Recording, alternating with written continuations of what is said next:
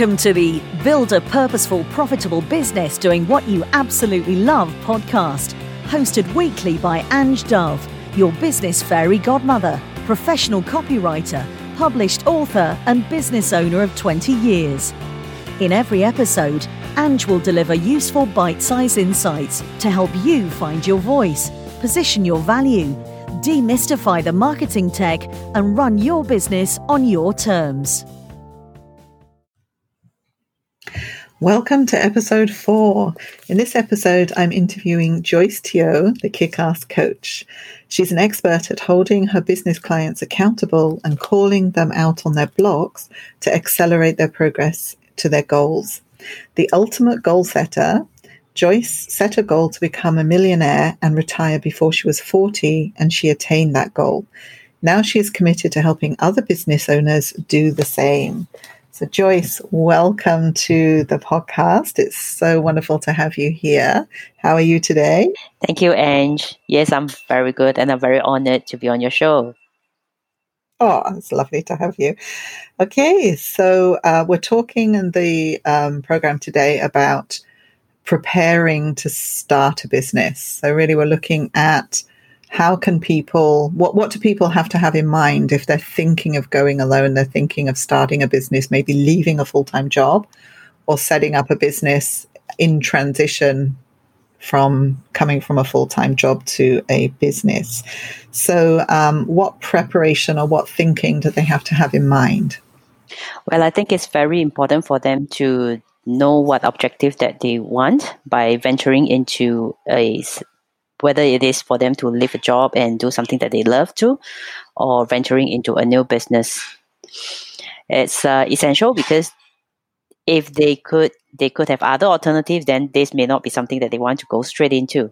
But if it's something that they really desire to do, then they could take steps to achieve that.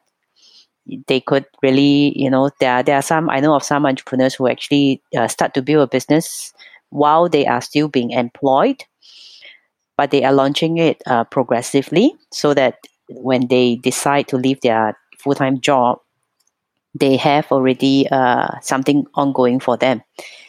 It's a little bit hard to manage, but it's also possible. Yeah, but there are also some who really just jump straight into it. Right. Okay. So whichever route that they prepare or whichever route they want to go into, what kind of things, what kind of reality checks do they have to do? Well, one must be very clear that starting a business is not easy, and it really needs a lot of work. And right now, if they have been an employee, they don't have the many departments that are able to take care of the other aspects of running a business on their own. And if you're a solopreneur, then you will have to be prepared to take care of everything, ranging from the sales and marketing, the technical support, the accounts, the your audits and all the paperwork, your systems, even up to how you can actually how the kind of networking that you have to be involved in. So it is a whole new world out there, and you really have to be prepared that it's going to take a lot of effort and a lot of getting out of your comfort zone to really venture and grow it into something that you want.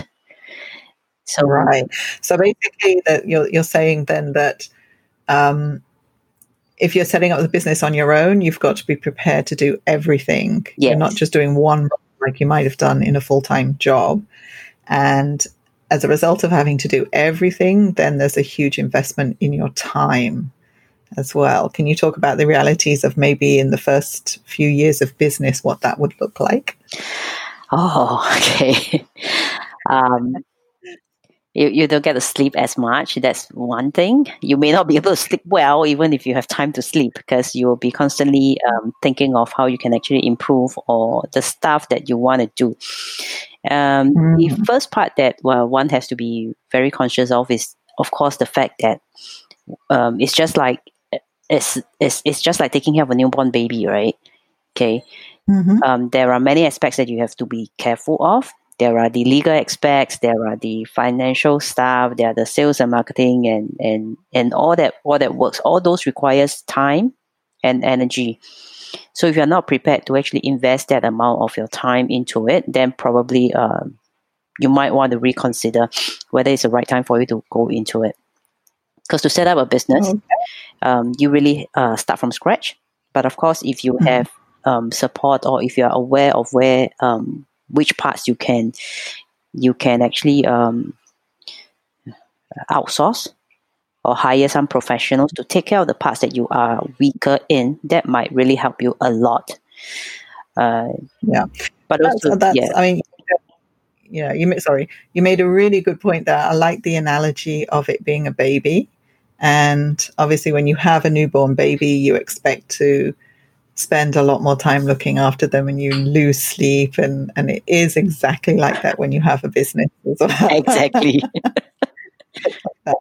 And then also what you mentioned as well about outsourcing, which is excellent, because really this is a way, especially nowadays, with the technology that's out there, it's very easy to outsource online. And would you really recommend that people don't do the things they're not good at and just focus on what they are good at? Because a lot of the times when small business owners set up a business, they're setting it up because they're an expert in their field. Yes. But they're not an expert at every aspect of running a business, right? It's usually quite new. Okay. All right. And what advice would you give about the financial side of things? Because I think we all know the statistics of running a business, and that 80% of them fail within the first 5 years. So a lot of that, the reason for that is usually cash flow. So it's not whether they're making a profit necessarily, but it's just the cash coming in is not flowing fast enough. So what advice would you give to people setting up a business to ensure that they can manage their cash flow? Okay.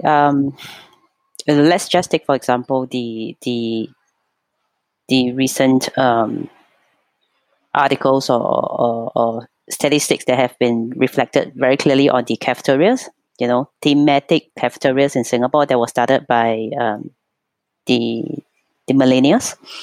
So these are very nice concepts that they wanted to do. It's something that they desire to do. However, most of them closed down, like in the first 2 years of their business. Right. So while the dream of having a cafeteria or doing something that you love to be running is really very enticing, one has to be very careful of the ongoing costs and the preparation for it. For any business to be sustainable, let's talk about sustainability here. You have to ensure that you have the financial power in order to last through for at least, to me, in my opinion, I think you should be prepared to not make a profit in 2 or 3 years' time. 3 years is a little bit fetched, but I think it's necessary because as you are venturing into a new field, there are a lot of commitments that would be coming in, because unless you're very familiar with how the business has run, like for example, if you're branching out from what you have already been doing in your previous organization, and you understand the whole structure of the business, all the way from marketing, the legals, and all the other aspects, the kind of running cost that is involved. So I would suggest that someone be prepared to at least have the financial capability for you to last through 2 or better still 3 years. Right. Yeah. Okay. So, and especially it looked like we've looked at the COVID situation that's going on now. So you can plan to a certain extent. So 2 years planning to make sure you have that money, but then a buffer because you never know what else could happen. Exactly. So nobody anticipated COVID and the disruption that has had to business. So yeah, so you've got to have that buffer of the finances as you start, right?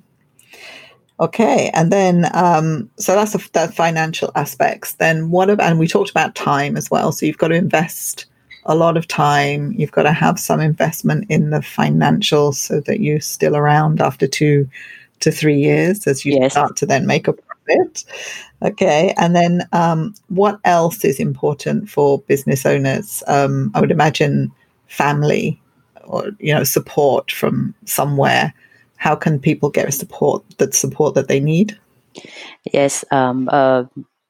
One aspect that would really help business owners to continue with their business is the support from the family or from a community that they belong to that understands the struggles that they are going through. So the frustration that comes from many business owners is that they don't get, some of them, they don't get the kind of support from their family because the family is not able to understand why they must spend so much time into building the business. See, it's just like the analogy, when if the task of bringing up a baby falls entirely on the mother is going to get very frustrated if the father doesn't chip in. So likewise in this business relationship, right? Like if you are the only one, say for example, you're the father, you're a guy who really wants to run this business, but the wife does not understand why is it you're sacrificing family time, or you're not even able to have time to speak with her for 10 minutes after you came back from work. Why is it not able to join them for the family gatherings and all that knots, So it is very important to actually communicate, to at least before you even venture into this, to just communicate with those people who are around you, who actually have an influence over your life, on a personal level, to know why you are doing this, to get the support. You may not be able to get the consensus of everything, but if you are able to just voice out and let them know the real motivation why you're actually doing this, and most of the time is because you want a better future for all, right? So there has to be some trade-off, there has to be some sacrifices, some compromises, and that is very essential and crucial. Okay, you make a good point there, that there has to be some trade-off. It's like this analogy of Superwoman, and women can have it all. They can be the career woman, they can be the mother, the wife, but in reality, there's always a trade-off, right? Yes. So, and I think it's the same in business. There's always, if you have to sacrifice something in order to get something back. So communication then is very key, and I think that's the case in everything that you're successful in life. As long as you can communicate clearly what your goals are and your objectives, and you can then garner support from people around you. Now, also, we know as business owners that it can be quite lonely in terms of your family, although they may understand your drive and why you're doing what you're doing. They're not really going to be able to give you any useful advice necessarily if they're not business owners themselves. Yes. So what would you advise in that aspect? Well, it's important to speak to people who knows what you're doing. So I like to joke about this. Like if you were to ask a duck, whether the pond is deep, I think you're asking the wrong person, right? Because the duck can paddle in a pond irrespective of how deep the water is. So, I like that. Yeah. So if you want to be successful in businesses, probably you need to be communicating with people who are generally in your trade. And if it's another aspect of your business, say for example, for like marketing, marketing, if you are not good in marketing, then you've got to seek help from someone who actually understands the how the whole campaign is done, how you should be branding in order to make sure that your message out to the market is rightfully positioned in order for you to attract the correct clients into your business. So having a community that's able to support you and being willing to share all these kind of little nuggets are very essential to ensure that your business is thriving. And the part on the sharing the core values of your business, or even putting it up front straight, before you even engage into or solicit any clients, is also crucial because it sets you apart from the other businesses. Being able to have the assistant, or rather to get a mentor who has done what you have done, or whom at least you look up to and would like to seek advice from, It's also going to cut down the amount of learning curve that you have to go through. Can save you like 5-10 years, So these are things that I took on myself, and that's how I actually progress in my business as well. Right. So having mentors around you that can guide you, and because they've been there, done that, they're going to stop you from getting into the same pitfalls. Yeah. And you can progress a lot faster that way as well. Yeah, that's excellent advice. And it's essential to set up a culture within the company itself. Like when can you talk a little bit more about that? Okay, what I mean by culture is, see, in one of the sales organizations that I belong to, the culture is really very different. We are not the sales force wasn't formed by a group of very typical salesperson. So this wasn't a remark that came from me. It was a remark from a trainer who actually joined our organization. And she was very puzzled, like, what, why are the salesperson in this organization so different? So different. We attract like different kinds of people into the sales organization. What sets us very different is because of the core values that was shared in the organization. We do not discriminate. We embrace everyone as long as they are clear in why they are there. So everyone performs. Everyone performs, although they come from different backgrounds, but we are able to work hand in hand because we leverage on each other's strength. Yeah.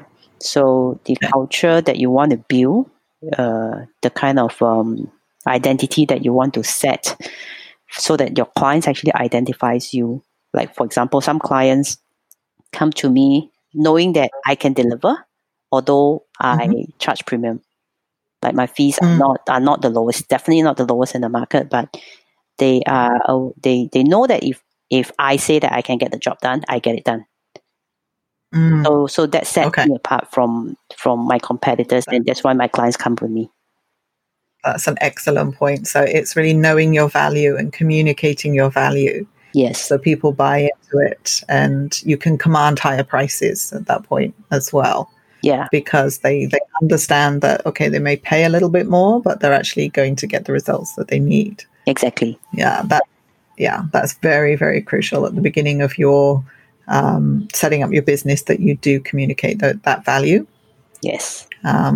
It will then you get the customers that you want. Yes. You're not attracting everybody, but you're attracting the customers that you want. True. We call it your tribe. Because it's not easy. It's a lot of effort, and I'm sure you agree, right? Yeah, exactly. The life of an entrepreneur. Okay, well, Joyce, thank you so much for talking to me today and coming on. It's been an absolute pleasure to have you and to gain all your insights. Thank you very much. An expert in the business world. So thank you so much for joining us. Thank you. So, folks, thank you. Yeah, if you've enjoyed that, then subscribe to the button below so you don't miss any episodes. We'll be having other guests in the future as well. But we'll close off this episode now. So thank you, everyone. Bye-bye. Bye.